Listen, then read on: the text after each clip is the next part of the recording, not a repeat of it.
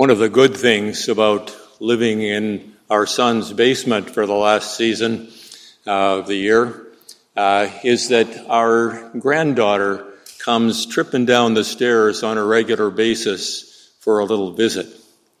And last year, when she was 8 years old, Joyce was working in the kitchen with some sharp scissors, and I was sitting close by in our little living room, and Elliot was playing nearby with some paper. "Can I have those scissors?" asked Elliot. Joyce said, "What did you say?" And Elliot replied, "I wasn't talking to you." Joyce asked, "Who were you talking to then?" Elliot replied, "I was talking to my brain." Joyce asked, "And what did your brain say?" Elliot said, "I asked my brain, 'Can I have those scissors?' And my brain said, 'No.'" In Romans 7, Paul, in this spiritual autobiography, talks about that same kind of struggle. Perhaps he was talking to his brain or his heart, and he knew what it was he was supposed to do, and he knew what he didn't want to do, and he found himself doing the very thing that he knew he didn't want to do and wasn't supposed to do.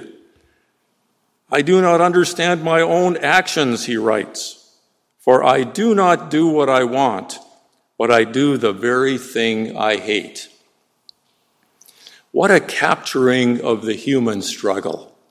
So often I find myself in that mode, wanting to do something, wanting to get it right, wanting to be perfect, as Dawn said, she wants to be perfect, and yet finding myself far from that goal of perfection, saying or doing something that I regret afterwards and wish that I hadn't done or said. That seems to come out of nowhere, and I don't understand. And that project of perfection continues to evade me.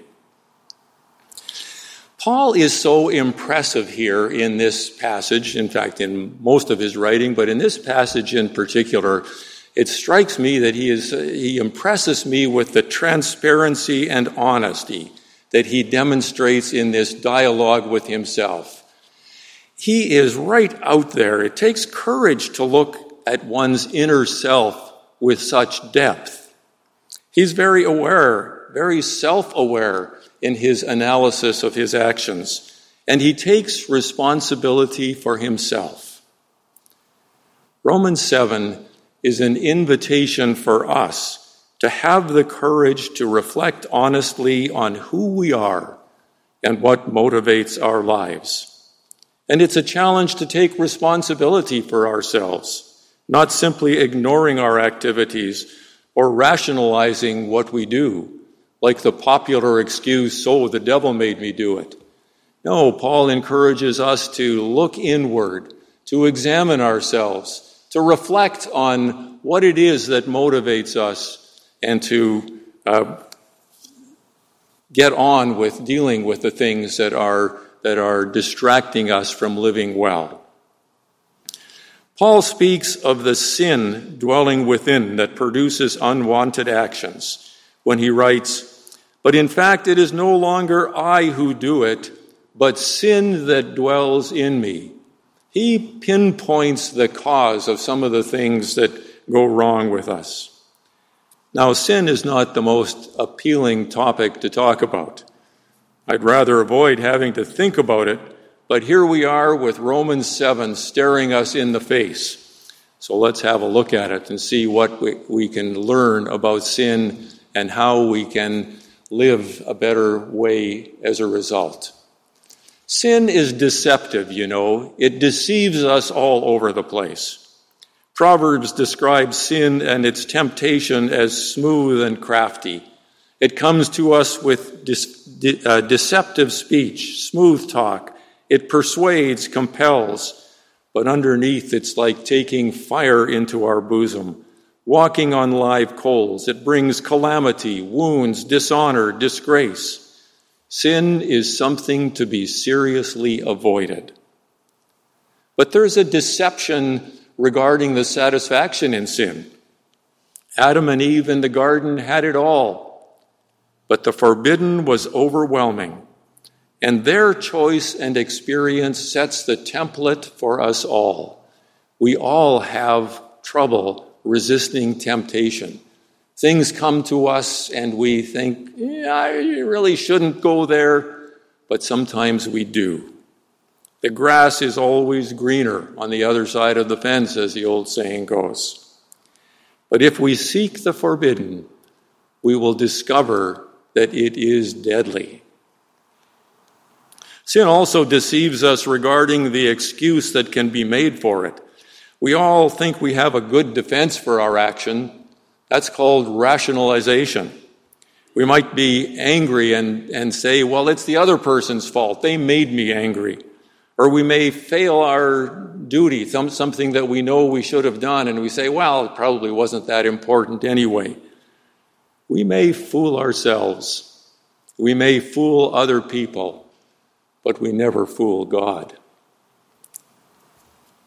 Sin deceives us regarding the probability of escaping the consequences of sin.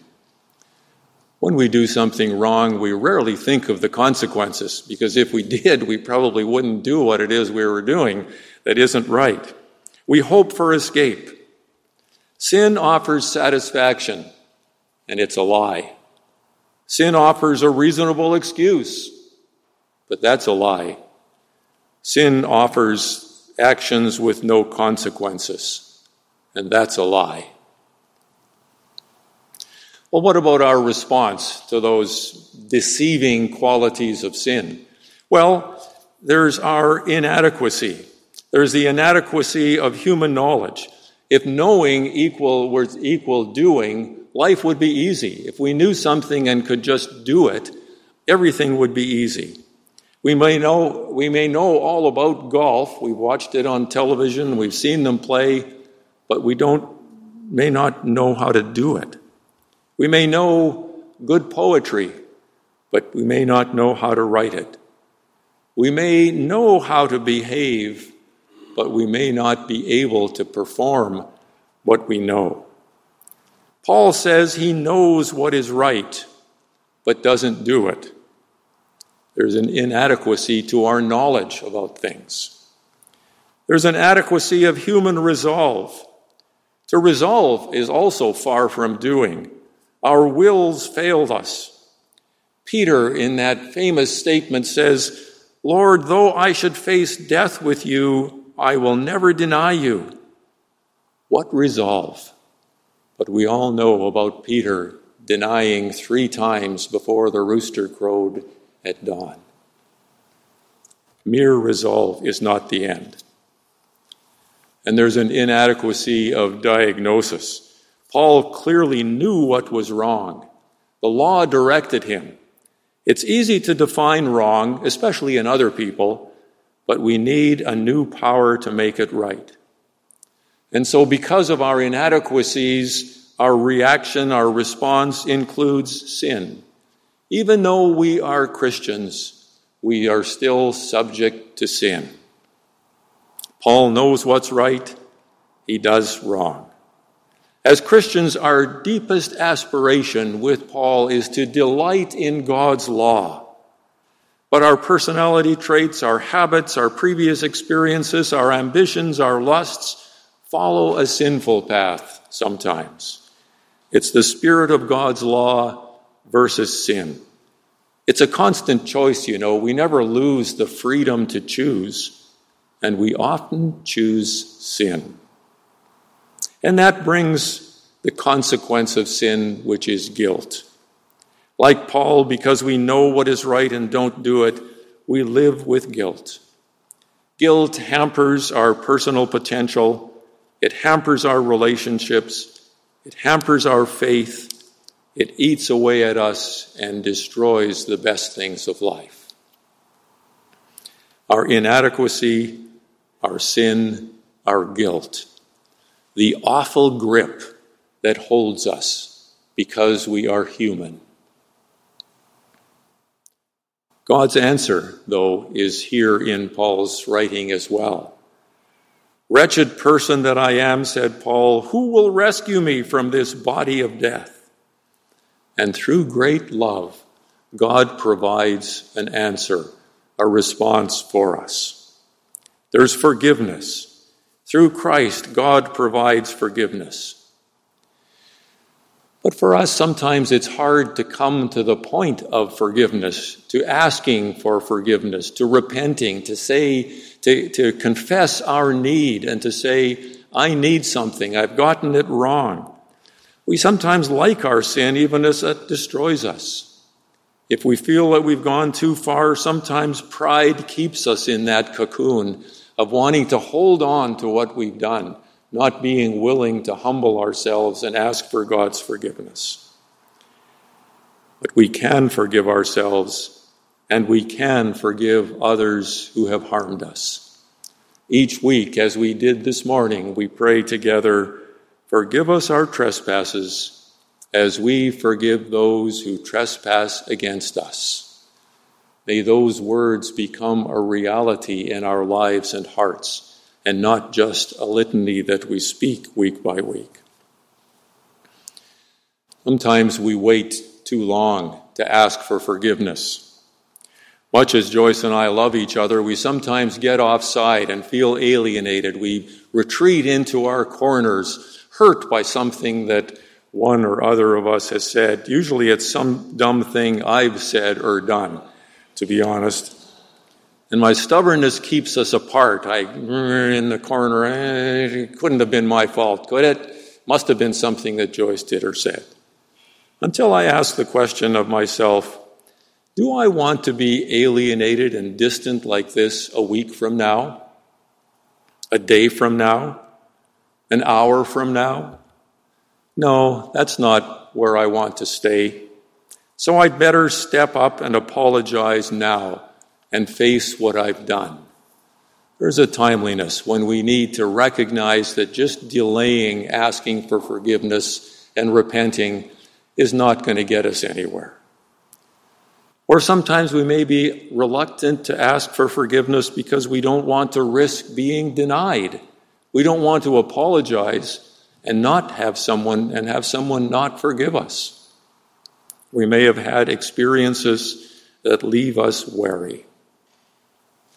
But with God, as long as our confession is sincere, forgiveness is the promise of redemption. And with forgiveness comes freedom. Freedom to live, to be free from guilt, and to live with a freedom that is the promise to all of us who love God. The peace that passes all understanding is ours if we step forward. It's not a step of weakness, but of strength to receive forgiveness.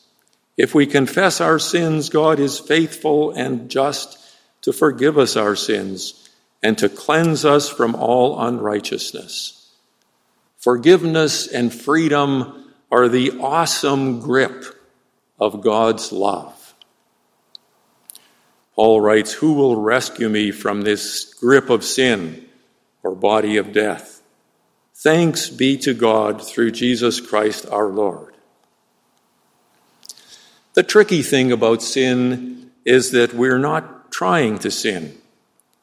In the battle between good and evil, we think we're on the right side, but it doesn't seem to help.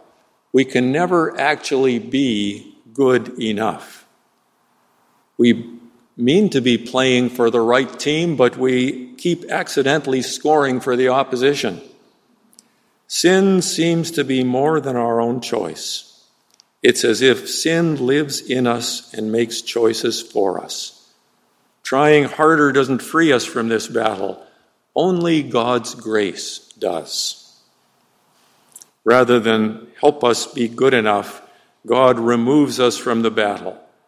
There's no such thing as good enough. We're just loved. Courage, friends. This is a good news story. We may struggle to get life right, but God's hand is reaching out for us to give us guidance and strength for the right path. Our opportunity is to reach out and take that hand. break the awful grip of sin. Take the awesome grip of God. And as the old hymn has it, out of his infinite riches in Jesus, he giveth and giveth and giveth again. Amen.